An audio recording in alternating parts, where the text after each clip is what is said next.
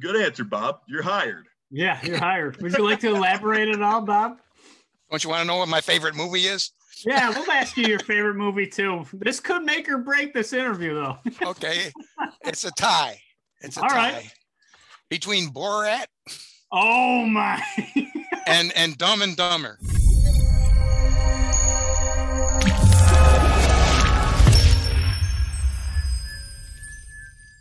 All right, Bob, you ready? Yep. All right, Ty, you ready? Yes, go. All right, let's have some fun. Timeout. Tyler, who are we taking a timeout with today? Well, thank you very much, Kevin. Ladies and gentlemen, children and kids of America, we have Bob Whipple, the CEO of Leader Grow, also known as the Wizard of Trust. And Bob, thanks for joining us today, this afternoon. Always love having awesome guests, and you've introduced us to a ton of leaders out there, Bob. But first, we want to know what Bob Whipple eats for breakfast every day of his life. Oh, that's easy. I got this from my dad, who lived to 102. He ate a bowl of Captain Crunch every day for the last 50 years of his life. And he said, that's how I lived so long. So I've been eating Captain Crunch. Yeah, all the nutrition out there, it's Captain Crunch. That will keep you going long after. All right, Bob. Well, I know you have a bit of a green thumb. What is your favorite plant that you have ever planted, and why is that such a different plant in your life? Well, I do a lot of vegetable growing, and we found a particular variety of sweet corn that we think is just incredible. In fact, that's the name of it, incredible. And so I plant the sweet corn every year, a whole rows and rows of it, and then I fight with the animals to try to get it before they do. Right now, I've got a skunk out in the garden in a trap. Oh boy, Pepe Le Pew. Pepe Le Pew is around. Well, I know you have a lot of tractors on that farm of yours out in Hilton. When you're on the tractor, what song are you listening to when you're sitting on top of that John Deere?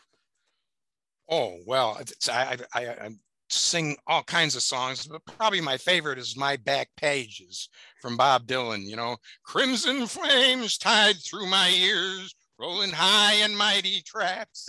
Oh yeah, I'm a huge Roger Bob McGuinn fan. One of the best lyricists of all time. Yeah, Bob, on the topic of music, what's the best concert you've ever been to? Four Tops. Wow. How many people were in attendance? And you don't have to tell me how many beers you had, but just how many people were there? Let's say more than 20. For both. I love it. So we're all Rochester guys here, and something Tyler and I staying on the food topic, and my stomach is growling right now. What's your favorite restaurant to take your wife out to? Maybe your anniversary dinner. Well, we have a favorite Indian restaurant that we like quite a bit, Raj Mahal. We've always enjoyed that quite a bit. We like Indian food and Mexican food and that kind of stuff. Oh, beautiful. I'm all about all the different countries and ethnic foods that we have. But Rochester, I'm from Elmira, small town. We had about 6 restaurants to now 600 restaurants of all different varieties. And well, we lived in Mexico for the first 2 years of our marriage. Oh, I went down there right after the wedding and worked for Kodak for a couple of years down there in Guadalajara. So we got used to the Mexican food. How's your Spanish? Muy biente. Whatever, I don't know.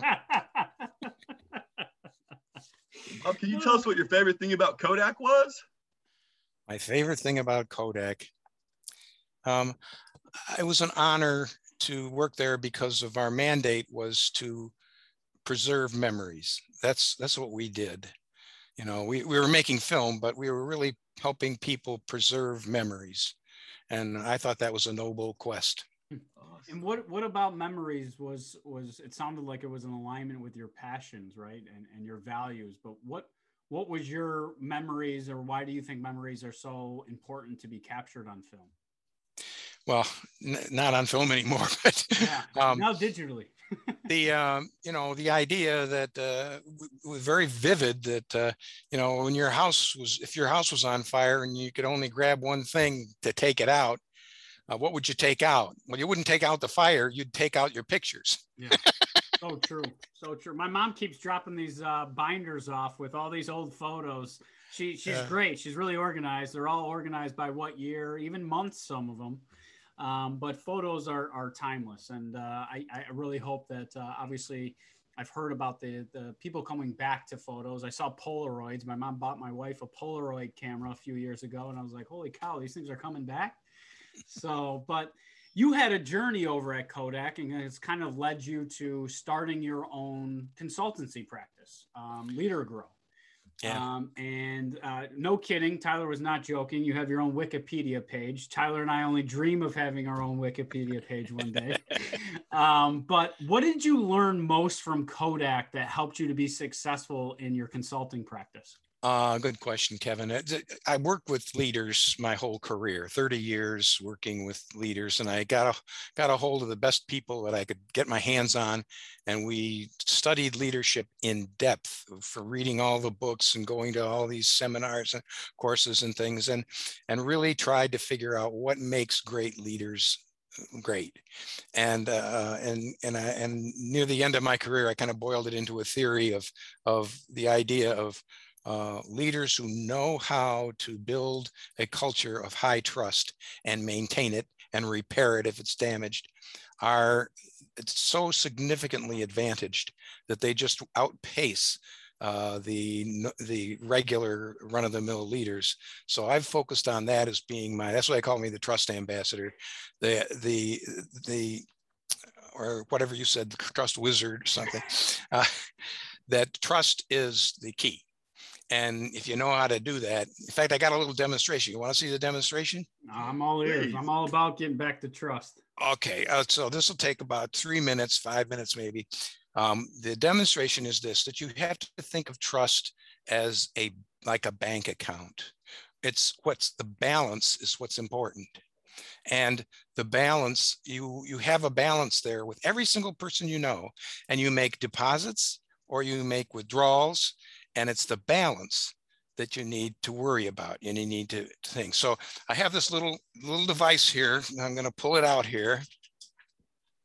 Oh boy, stand back. Bob's bringing out some technology here. Okay, so when leaders try to help build trust in their organization, they generally do it by the interactions with people. And they do it, and you make, as a leader, you make small deposits in the trust account on a daily basis. You do things like you praise people when they do right. That's a small deposit. You're consistent. You walk your talk. You do what you say. You treat people the right way. Those are all small deposits that go on all the time. And that's the way it works. And trust begins to build up, just like a bank account when you do that. And so for leaders, it's really difficult. Think about, what if you wanted to make a really big deposit in the trust account? Not so easy. It would take some kind of a special occurrence or special situation. Let me think. Okay, if you have to land a plane in the Hudson River, that's probably a big deposit, but you don't do that every day. Most of the time we're making deposits little by little, but that account balance builds up. However, it's an interesting study because when you have a high balance and then when something goes wrong, which inevitably nobody's perfect, and so you're going to make some mistakes. And if you haven't got the right culture, here's what happens when there's a trust withdrawal. Oh, all the way down immediately. And that's probably very relevant for a lot of leadership today during the pandemic, because that was one of the first tests of that culture. Now, notice the interesting thing about this is that the trust went to zero instantly. All that time was lost. But look at this. In fact, it's not zero, it's negative, because if we start making deposits again, watch what happens. I'll make deposit, deposit, deposit, deposit, deposit. Nothing's happening. It takes a long time. It takes a long time before I get to the point where I'm actually building trust with my deposits. So what I teach leaders to do in a very different way and unique way is to build a culture such that when there's an inevitable withdrawal, because there's going to be a withdrawal sometime, instead of it crashing, it looks like this. Now, immediately when I make the next deposit, I'm building back that equity. That's the difference. So that's the kind of stuff that I do in my teaching. Well, thank you for that presentation, because now I have a lot of questions, right? Now I got a lot of questions for leadership, because Bob, like I said, during the pandemic, it was stress tests, right? A lot of businesses were stress tested, whether it was their culture, whether it was the leadership in place today, or even frontline managers or workers. Those relationships. Can you talk about how they can start rebuilding those pieces of trust with their peers, with their direct managers, as well as senior leadership? Because in my reading and my research, I have found that the key to resilience is what you're discussing. It's trust. And everybody's now looking for resilience in applicants or potential employees, whatever it might be. But really, it's easy to always point the finger instead of pointing the finger back at yourself. Mm-hmm. So how do they do that?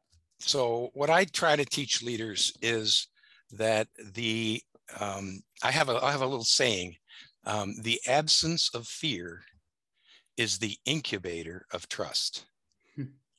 Trust will grow almost spontaneously if there's low fear in an organization. So what you need to do is teach leaders how to conduct themselves in a different way when the chips are down. And let me explain to you what I mean by that. Every leader, and I have a lot of fun with these things. Every leader wears a button around all day long that says this: I am right. And what it is it you know my old manager? No, just kidding. It says that if I'm a leader, everything I say and every decision I make and everything that I write is justified because it's the right thing to do according to my brain. So therefore, I'm kind of wearing this button around all day. I don't actually physically wear the button, but that's the essence of it. And so if Tyler is working for me and I say, okay, we're going to cut out overtime for a month here, we just can't afford to keep going the way we are. And Tyler says, Bob, how is that consistent with our value about treating people with respect and dignity? Is that consistent with our value? And so Tyler is basically saying that I'm not right, but I believe that I am right. So therefore, my body language to Tyler is going to be something like this. Let me explain to you what you don't understand, okay? And I'm going to come at him in a negative or punitive way in which he's going to say, Jesus, I shouldn't have brought that up. And he's going to be punished. What I teach leaders to do, and I have a lot of fun. If I have 20 leaders in a room, I pass these out. Everybody gets one of these to take home. And everybody wears the button. Now, so if I'm a leader and Tyler says, you know, Bob, I don't necessarily agree with that right now. I don't think that's the smart thing to do. It's not consistent with the value that we said. Oh, now I change my body language. I have to see the invisible I am right button that Tyler's wearing and realize that in his mind, what he's saying is the right thing to advocate.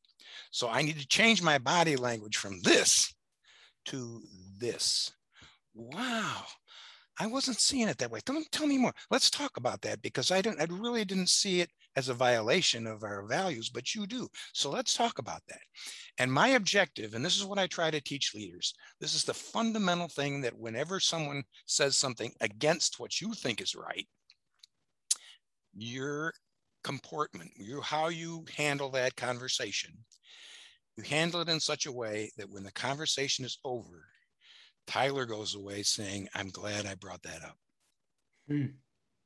If he does that, if I'm managing the situation, and it doesn't mean I always have to acquiesce. It means I have to listen, respect, consider, maybe get more input, whatever, but I have to make sure that when the conversation is over, Tyler says in the back of his mind, I'm glad I brought that up. If I can do that, trust begins to grow. And it not only just between Tyler and myself, but everybody else in the room too. Yeah. Tyler and I have talked about similar experiences where some ideas are taken by leaders and then presented like their own ideas. And that's a quick way to deteriorate trust. But You bet. what do you think the lack of trust, like we're talking about in these teams, and sometimes, and you probably saw it at Kodak, the siloed nature of business, right? Where everybody pretty much stays in their lane, and I'm not going to help that person because that's not in my job description, and I don't know what they do, and I don't care to know what they do. What is that at the end of the day costing the business overall? I think innovation, right? I think staying ahead of the curve. Is this something that you saw at Kodak where they weren't really? Absolutely. And you can measure it. My estimate is that at least twice the productivity if you can increase in trust greatly. Let me give you an example. I had a phone call one day. I'm sitting here in my office. This is my office. I'm sitting here in my office. I got a phone call from the chairman of the board of a local company. And he said, "Bob, can you come over and talk to me? I need your help in this company. These people hate each other. They're going to tear each other limb from limb. I wouldn't be surprised if there's a homicide over there. This is unbelievable." And I said, "All right, I'll be right over." And so I started, and I went and I interviewed the top, let's say, dozen executives in that company, figured out what the problem was. It wasn't rocket science. They couldn't see it because they were too close to it. But I figured out what the problem was, and I came back and I said, "Here's the problem. Here's the solution." I started working with that team. I only did about three or four meetings with the team itself, teaching them about trust and about culture and about all that kind of stuff. And the first thing we did was a SWOT analysis: strengths, weaknesses, opportunities, and threats. And that team said that the number one weakness of their whole organization, not just the management team, the number one weakness was trust. Oh. About 6-8 months later, the CEO called me in again and said, "Bob, I want you to see how this place has changed since you were here." And so I went back in, and it was completely different. It was unbelievable. And I said, just for the heck of it, let's do a SWOT analysis. And so we did a SWOT analysis, and trust was the number one strength. Wow. 8, I think it was 8 months later. Holy. So it's powerful stuff. Wow, Bob, that is amazing. And I was going to ask you, for one, if I was a CEO of a company, where would I start with trust? But I want to turn it to fear real quick. You mentioned fear a second ago, I think. That's how to build trust, is to reduce the fear. And how would a company just start out on step one to reduce fear within their employees or the environment, in your opinion, in your experience, I should say? Number one is to realize that it starts at the top. If you go into an organization and the culture is not good, inevitably, I'd say 99% of the time, it's not they'll say, "Well, the salespeople don't get along with the marketing people." And, the problem is staring you right in the face, because it is the attitudes and the policies set up and endured by the senior most leader that cascades through the whole organization. So you start at the top, you work at the top, and basically you try to convince them that they don't see it yet, but the problem is originating with them. And we can change that if they'll agree to at least give my methods a try. And, for a few months, just try work with me a little bit and see what happens. And they come back and they're, "Oh my God." There was one company down in the southern tier when I went down there the first time, and I met with the CEO and the senior HR manager. And when I went in the plant, it was a low trust situation, and they were all at each other's throats, and everybody hated each other. And the parking lot was almost empty. I went in at 10 o'clock in the morning down in Horseheads, and the parking lot was about quarter full. And so I worked with them for 2 days, and just getting them a better strategy. They didn't have a good strategy at all. They weren't organized, and they had low trust. So they weren't going anywhere. They were going out of business, basically. And they called me back about 5 months later, around Christmas time. They said, "Bob, come on down here. We got another problem." I said, "What? I thought I was there a few months ago. What happened?" I said, "Well, we got a problem, Bob." And I went down there and I rounded the bend into the parking lot, and I could not find a parking space. The place was jammed full of cars. Their problem was they couldn't scale up fast enough. They were just going crazy with orders. Wow. Wow. And it's Completely different. And it's so simple. And to kind of continue to, I guess, poke at that fear question, right? Because a lot of the leaders that we've interviewed and a lot of the leadership experts like yourself that we've talked with, everybody keeps going back to that word ego, right? And I think, what do you think the series of events and for self-reflection, right? If I want to look at myself in the mirror and really understand who I am as a person and what I want out of life, and to do that ego work, what comes first? To get over the fear, or work on your ego to then overcome fear to then build trust? What do you think the series is? You have to be smart enough to realize that there's a better existence. If everybody's at each other's throats and productivity's in the toilet, and customers are going away and their quality problems, all kinds of stuff going on, that's all easy to turn around in very short amount of time if you can get the right culture. So what I work with CEOs is I say, are you happy with the way things are? Is this good? Or could things better be? And if so, I can show you how. I mean, I've done it, and I've worked in 130 different companies around here, and it's not always as dramatic as that, but it's very easy to double productivity in most organizations. Wow. And just getting back to what we learned in kindergarten is what I always say. It's like so funny. It's like we were given the tools right out of the gate, and then somehow over the years we all lost them, and it was all about me. And that's what you gotta be smart enough. If you're the CEO, if you're the senior leader, you got to be smart enough to get down off your pedestal and think about how people are viewing you and what you're leaving them with. And once you can convince them to at least give that a try, they give it a try, and then all of a sudden the light bulb goes off. Says, wow, this is a whole different way of existing. And it's not only, here's the deal. It used to be stress, stress, stress, grind, grind, grind, problems all day, come just up to here. And then all of a sudden, leadership is a blast. Yeah. Leadership is fun. And I can relax. And by the way, I don't have to worry about spinning everything correctly. Once we have trust, if I make a mistake, they're going to forgive me. But if I don't have trust, and I say something even just a little bit off, they're going to pounce like a snake right on me. Oh, yeah. Like that skunk out in the garden. Yeah, don't go out there yet. I'll bring the crossbow over. Maybe we'll. But one thing that you just said that really is that communication, right? Because I think businesses and leaders suffer from paralysis from overanalysis right now, right? There's so much information out there during times of stress, during times of the pandemic, and they're not sure what tomorrow is going to bring. We're always looking for help, but a lot of people chase trends, and trends that were successful for other organizations, thinking that they're going to repeat that same success for their own organization. And we talk about the Lean Six Sigma process. And I know that's something that was probably drilled into your head at Kodak. But would you be in agreement with me that Lean Six Sigma is not a business strategy that is going to take businesses to the next level and where we're headed as in the future of work? It's a tool, and it's a viable tool. I believe in the quality principles.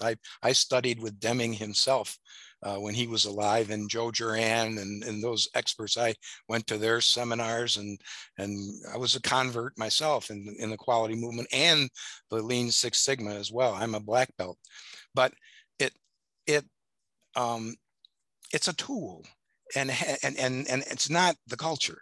It's a methodology for optimizing processes and reducing waste and all that kind of stuff, but it's only a tool.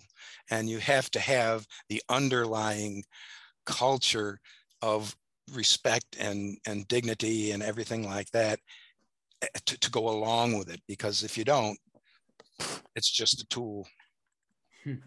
I've been on the boat that's been missed on that one before, Bob. It's like you're sitting there, they're cutting the last 10% of the company, and it's people are getting mad and getting angry, and there's not much trust, you say, coming from the wizard of the trust ambassador over here. Yep. Bob, I was looking at your, thanks for all that, by the way. We'll get all back to the trust as well in those companies. I wanted to ask you, like, when you meet a CEO or a leader of a company and you realize it's them, maybe that's kind of spiraling this thing down. How do you bring that up to them? Well, that's a very good question, Tyler. I have been thrown out of a few offices because, the CEO will say, hey, the salespeople are having, and the manufacturing people are screwing up. They're putting out defects and this and that. And it was all somebody else. And the supervisors don't know how to supervise. They don't know how to lead. Can you come in and fix the supervisors? Probably I can help the supervisors. But have you considered your role in what's going on around here? Oh, no, we don't know. At the senior level, we get along just fine. We don't have a problem here. You got to fix the next level down. And I said, well, probably I can't help you. Oh my God. Yeah. I remember saying that to one CEO. Film, Bob. I can't help you. Crew. Oh. And then they were like, Bob, here's the door. It's not me, it's you, Bob. I don't mind. The idea is there are enough, I have plenty to do. There are enough people who are at least willing to listen and think about a better way of running an organization. And that's the fun, that when you can take someone and teach that person how to change his or her leadership way of leading, such that all of a sudden everything becomes so much more effective, and life is a ball rather than a drag. That's me doing what, Kevin, you like to do good work in the world. That's me doing my best work. Oh yeah. Well, it's a different way of impacting not only the manager life or the leader, right? We have these terms like leader and manager, and they get conflicting information about what's a leader and what's a manager. But at the end of the day, leaders, in my opinion, are the ones that are willing to challenge the status quo. And those are not the same type of cultures that are typically celebrated in some of these mammoth companies, right? Do you find yourself asking others why they got into leadership and understanding or management, whatever terminology that they want to use? Is it more for a elevation of thyself, or have you seen the best leaders where it's like, this is my opportunity to raise others up with me? Do you notice that like stark difference, I guess, between individuals in different leadership positions? Yes, and there's a big difference between leadership and management. That's in my course. I have a course called Leadership for Managers, and the idea is we contrast the differences between managing and leading, and try to help leaders understand when they're operating in a leadership mode versus a management mode, and where do they want to be? Where's their sweet spot? Are they a natural leader, or are they a natural manager? That's a big difference there. So yeah, we go into all those kinds of things. So is leadership taught and learned, or is there born leaders? Because that's a debate that has been standing as long as time. Yeah. Somebody asked Ken Blanchard. You know Ken Blanchard? Yes. So somebody asked Ken Blanchard one time, said, "Are leaders made or born?" He said, "Yes." Both. And that's the perfect answer. Yeah. And Bob, what's the difference between a leader and a manager? Well, managers are trying to they want everything to be perfect. They want to clone they want every process to work. They want the people to get paid on time. They want everybody to be there. They want no quality problems. They want everything to be according to the book. And so they're looking for stability, and they're looking for everything to be the way it should be. That's what a manager does. A leader comes in and has a completely different mindset. A leader comes in and looks around and says, you know, we got a lot of resources here. Are we even in the right business? Should we be doing something completely different? How close to the optimum of what these people are capable of are we getting? And believe it or not, my estimate after studying it for many, many years is that most organizations get around 30 to 35% of the capability that's sitting there in front of them. So when managers cry out, we need more resources, we need more people, we don't have enough resources, I say to them, bull, you've got plenty of resources. What you need to do is unleash them. That's what the Van Eriks were talking about. Unleash them and make them want to be. Maybe you'll get to 100% because people would burn out, but maybe you could get from 30% to 70% only by just changing the culture. And you don't need more people; you need better leaders. Mm-hmm. So powerful. And the stat that you said, 30 to 35%, I think that goes firmly in the alignment. Same with Gallup, but 33% of people are fully engaged. And that number has not changed over 15 years. Very stable. Yeah. Yes. Impressed. That's powerful that you've even seen that in your work. Talking about identifying leaders, right? So a lot of organizations right now have a lot of challenges with succession planning. It's challenging to bring new people into the doors. And this idea of promotions, obviously, is a way to keep individuals a part of the organization. I have seen it in my life, and I'll speak for myself, but sometimes I am in awe by who we are promoting, whether it's a company or whether it's another company. What is your words of advice for leadership as they're trying to select the next generation of leaders for their organization? What should they be looking for, and what traits or characteristics? Because skills can be trained, but these things that you're talking about can be also, I guess, sharpened with your support and your information. But what should leaders be looking for, like CEOs, if they're going to tap somebody on the shoulder and say, you're the next man up or woman up? What should they be looking in that particular individual for? Okay, so the answer is potential, but let me tell you a little story that'll illustrate this, because you tend to misjudge the capability that people have. There was a woman that was working in a production department, working for the department manager. The department manager was named John. I won't name the woman because I don't want to get in trouble, but she was a pain. She was always negative, a negative Nelly on everything that we were suggesting to do and trying to do and optimize processes and things. And she was down on everything. And she happened to be a natural leader. That is, people listened to her. So sitting in the break room, she did a lot of damage on a daily basis, saying, "Oh, those bastards, they don't know what the hell they're doing." And she was so extreme. She walked up to John one day, pointed a finger at his nose and says, "You got no right to be in business." Now, that is a person that she was a quality operator and on a machine. And, but I said, wait a minute now, is the problem her or is it me? And it may be me. Maybe I adopted this woman. She never knew that, but I adopted her and spent enough time getting to know her background, her family, what she liked and didn't like. And I found out the reason why she was acting out. The reason she was acting out is she was abused by her previous manager. Not John, but the previous manager. She was abused and just harassed and all this kind of stuff. So I began to find out what does she dream about? What would she love to be and do and have?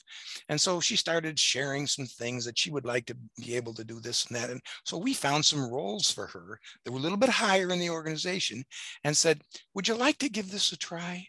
We'd like to have you try to do it. We think you're capable of doing this." And she said, "Oh, that would be fun. Yes, I'd love to." And she started to turn around.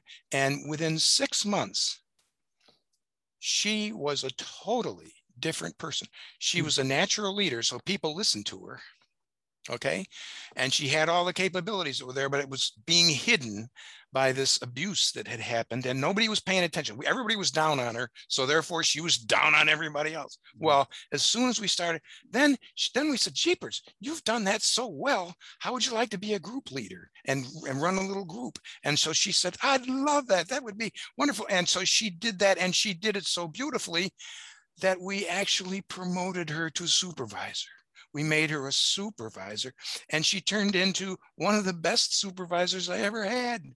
This same woman, just 6 months later, just finding out, just unleashing the potential that's in there. Mm-hmm.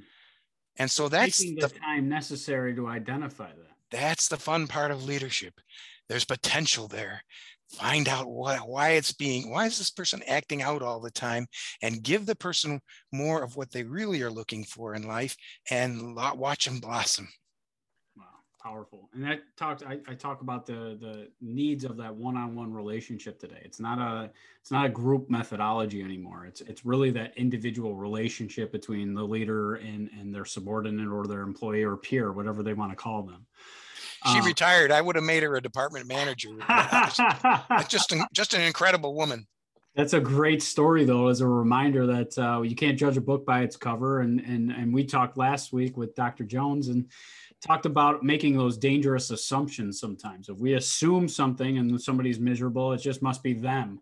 Not understanding what's behind the curtain is a lot of other things are going on. What is one of the most important things that you think a leader, if they were to start their day every morning, how do you start your day to get into this mindset of having fun and making a difference? What would you say? What do you tell yourself in the morning? And then what would you tell leaders that they too should be telling themselves as they're looking in the mirror headed into work? The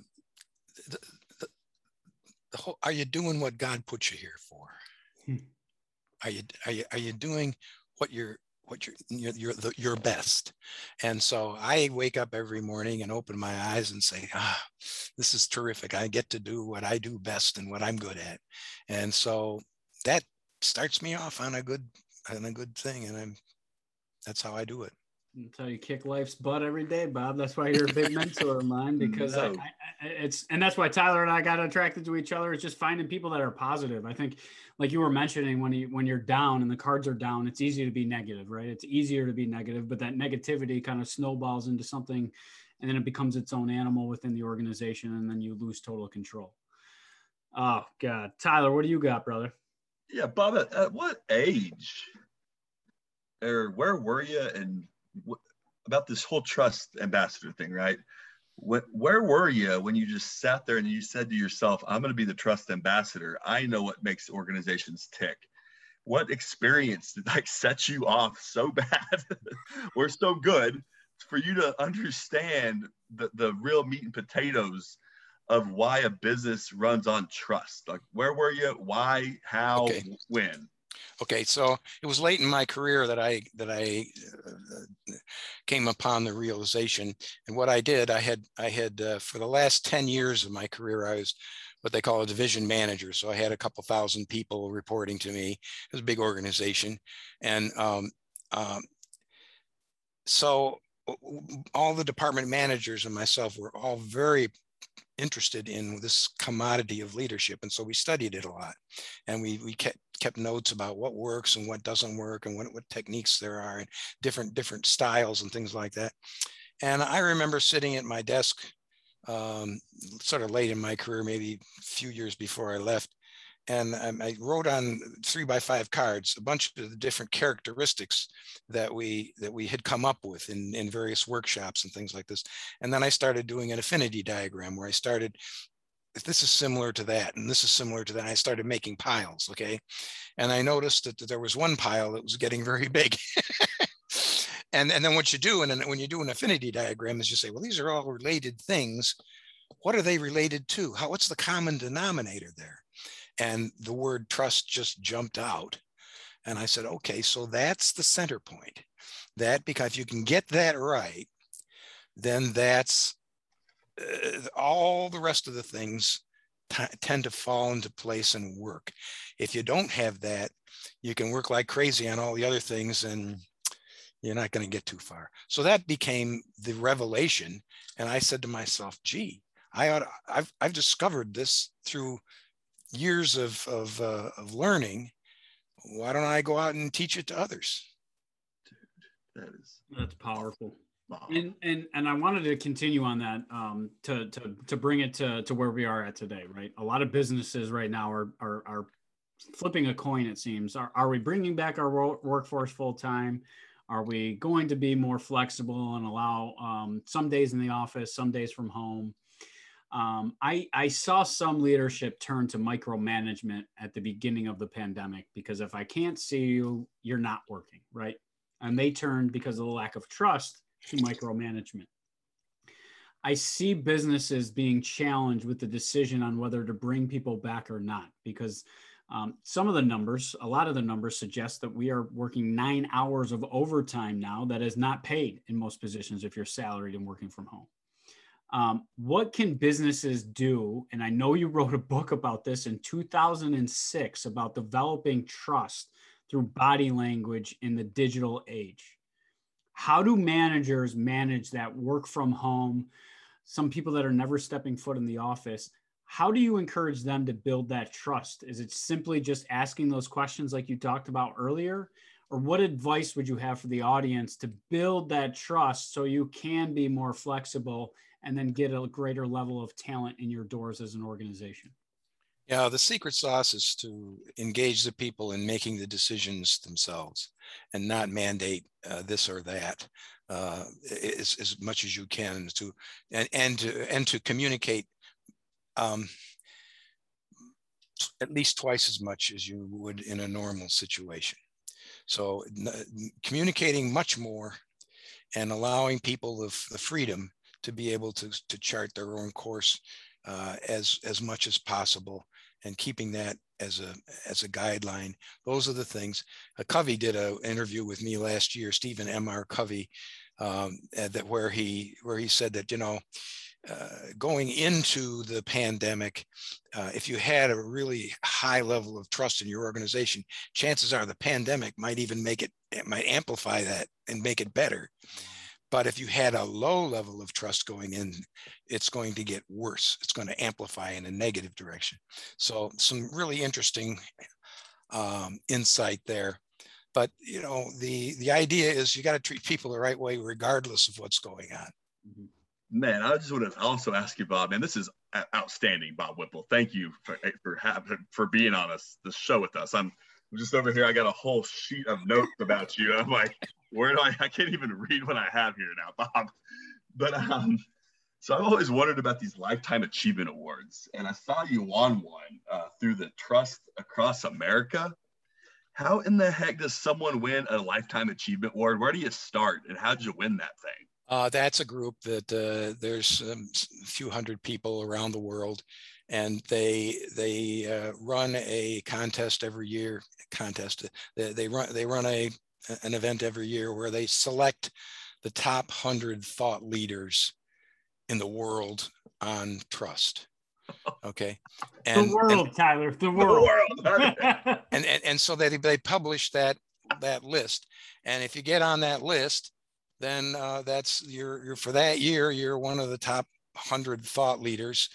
If you happen to get 5 times in a row, where you basically have to publish a lot and you have to be doing a lot of consulting and teaching and contributing. But if you get a five in a row, then you get what they call the Lifetime Achievement Award. That's how easy it is, Tyler. So just take out some notes. Bob oversimplified that, I'm sure. He summarized that very well. But good luck, Tyler. 5X coming in hot. Yeah, exactly. There's a lot of writing involved, a lot of publishing. I publish all the time. Oh yeah. 3 times a week, 4 times a week now. And lots of books and stuff. And so that's how you get to be considered a thought leader. So seeing that you have a global presence as the Wizard of Trust, Bob, who is the most impressive leader that you either worked for or met? It's an interesting man. He was my mentor for about 25 years. and he taught me a whole lot of stuff, but he wasn't perfect. He had a flaw. So I learned how to turn his flaw into my advantage, and we got along fine. I'll tell you how that happened. But he was an outstanding leader who had what they call coattails. He was in a maybe a department manager level when I joined the company, and he became my mentor just because we got along great. And I said, he's got coattails. If you want to follow this guy because he's going to go boop, boop, boop, boop. And he did. He went all the way to number 2 in Kodak. The only the bad habit that he had was he liked to micromanage his manager, the people that reported to him. He liked to micromanage him, tell him what to do, and have you done this? And I was like, okay. So I knew that. I knew he had that reputation going in. And so I did 2 things right up front within the first, let's say, 2 months of when I was working for him. I did 2 things. One was I basically anticipated what he might be asking me to do next. So that when he said, have you tried this? I say, yep, I did that yesterday, and here's the result. Okay, so I always had an answer for him ready. He couldn't stump the band. And the other thing was I over communicated. I communicated so much that when he never had to wonder what I was up to, because I was always telling him what was going on. So after about 2 months of this, he just left me alone for 25 years. And we got along great. I can't tell that guy anything he doesn't already know. What was the most influential book you've ever read? I know you've written a few, but what was the one that really, I guess, opened your eyes or connected a number of dots for you? Well, there's many. The Speed of Trust is a big one. I like the one that Vanerick's wrote, the Triple Crown Leadership. I think is a very, very well constructed book and very astute. So that's why Vanerick's and myself are good friends. They were a blast, father and son duo there. If you missed it, it was a few episodes ago. One of the things that I wanted to ask you in a dream scenario, right? You could have retired 10 years ago, 15 years ago. Why do you continue on this mission? Having fun. Bingo. Thank you. That's what I had. You hear that, everybody? It's all about having fun. It gets you off the rat race. And I think that's what people are waking up to. Why do you think it's such a challenge right now, Bob? We're calling it a labor shortage. There's 7 million people on the sidelines waiting for work. At first, it was the federal dollars that were keeping people away from business. Why are employees why are the civilians or citizens of the United States not coming back in droves to the business? Okay, let me tell a story that illustrates that.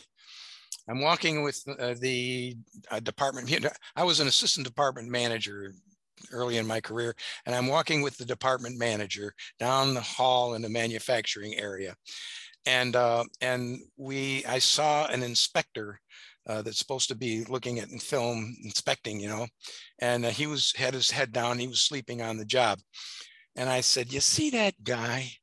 That guy is he's a nothing. He's got no ambition. You got to light a firecracker under him to even get him to have lunch. It's unbelievable. He has no initiative, and he's just a slug. And we ought to get rid of him. And we're probably going to do that." And my manager's name was Nori Platt. He really taught me a lesson that day that I'll never forget. He squared up right in front of me, said, "Bob, you're right. That guy is a slug here at Kodak. He's a nothing. But I am the fire chief of the Irondequoit Fire Department. And that young man happens to be in that fire department. And you should see what he's like when he goes through the door of that firehouse. He's a ball of energy. He volunteers for stuff. He's got initiative. He comes up with ideas. He stays late and cleans things up. He's just an amazing, amazing young man. So, Bob, you tell me, who's the problem? Is it him or is it you?" We all have a lot of reflection and self-reflection. I think the pandemic, I talked about it earlier, is time. It gave time back in our days. It gave us an opportunity to step out of the woods and view the trees, and really have an opportunity to learn more about ourselves than when we're on the roller coaster ride of life, I think. Yeah. And sometimes, but if we want to bring people back, we need to find out what lights them up. Yeah. It's not as I think you would agree with me then. The sign-on bonus is probably not an effective tool. It might help a little, but it's not going to do the job. Exactly. Well, Bob, I know I've learned a ton from the Wizard of Trust today, more so than I've ever known about the subject of trust, and really give our audience, I hope, some tidbits of advice to rebuild those building blocks, so they don't fall the next time that we go through the next challenge. I mean, we're seeing in the news that maybe the pandemic's coming back. We're headed right back to the shutdown. Exactly. But the companies, like you mentioned, that had already fostered that type of culture internally, and it's not the ping pong tables. It's not the kegerators that they have in the office parties. It's developing those relationships and trust. There is no easy button. That's what I learned from you today. As we're closing out in our funny show here at the end, we love to ask the stereotypical interview questions. Now, I know it's been a long time since Mr. Whipple has been interviewed, but Tyler, we have this new applicant, Bob Whipple. He calls himself the Trust Ambassador. What question do you have for Bob before he decides to come and work for us here at Time Out for Leaders? Thank you very much, Kevin. Bob, thanks for interviewing here at Time Out with Leaders. Bob, I was just wanting to know, what makes Bob Whipple happy? Helping people grow. Helping people grow. Well, good answer, Bob. You're hired. Yeah, you're hired. Would you like to elaborate at all, Bob? Don't you want to know what my favorite movie is? Yeah, we'll ask you your favorite movie too. This could make or break this interview, though. Okay, it's a tie. It's a tie. Right. Between Borat. Oh my. and Dumb and Dumber. Borat, Dumb and Dumber. So you like comedy? That's good. That's good. Well, something that I always want to ask people that are so in alignment with their passion, their vision, their values, and getting to live that out every day is fun, right? If Tyler and I had the ability to write you a check and you didn't have to work ever again, and you could not use this money on yourself at all, and the check was made out for about $22.5 million, let's say, what are you doing with that money? I'm donating it to help make our community stronger, more equitable. So I'm trying to help maybe Black businesses, maybe invest in some Black businesses and help them survive. That's what I'm doing with the money. I love that. I love that. And that's the best way to bring back our community that we all went through when we're all hearing terms now like PTSD and all this other stuff, because we all went through that shared experience. But I love that, Bob. And I'll have to talk to Tyler, but I think you're hired. Well, when do I get my check? Yeah, that's made out in Captain Crunch, pieces of Captain Crunch, actually. So nothing monetary, just pieces. I'm going to show you something here before we. He's got a box of Captain Crunch, doesn't he? Yeah. Oh, it's the captain. And it's Bob Whipple himself. This is a picture of my father. Oh my gosh. Is he the original captain? Is that what the cartoon was all about? It actually was your dad? Is that what you're saying? When he turned 100, the people that make Captain Crunch did a big certificate for him. And he got a letter from the White House. Oh my gosh. Well, thanks for that fun story too. Bob, I just want to say thank you. Thank you for all the important work that you're doing, because when you and I have had other conversations off camera and off microphones, you really were able to pull out something that I could never put my finger on. And now that the cat's out of the bag, anything that we can do to help support you in your mission of trust. Thank you for accepting to be on the show with us and sharing your insights with our audience. And I just wanted to say thank you. Okay, you're welcome. I knew it would be a blast, and it was.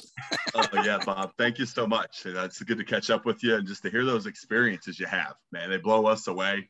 We're just two dudes that are learning from guys like you, and thank God that there are people on the earth like you.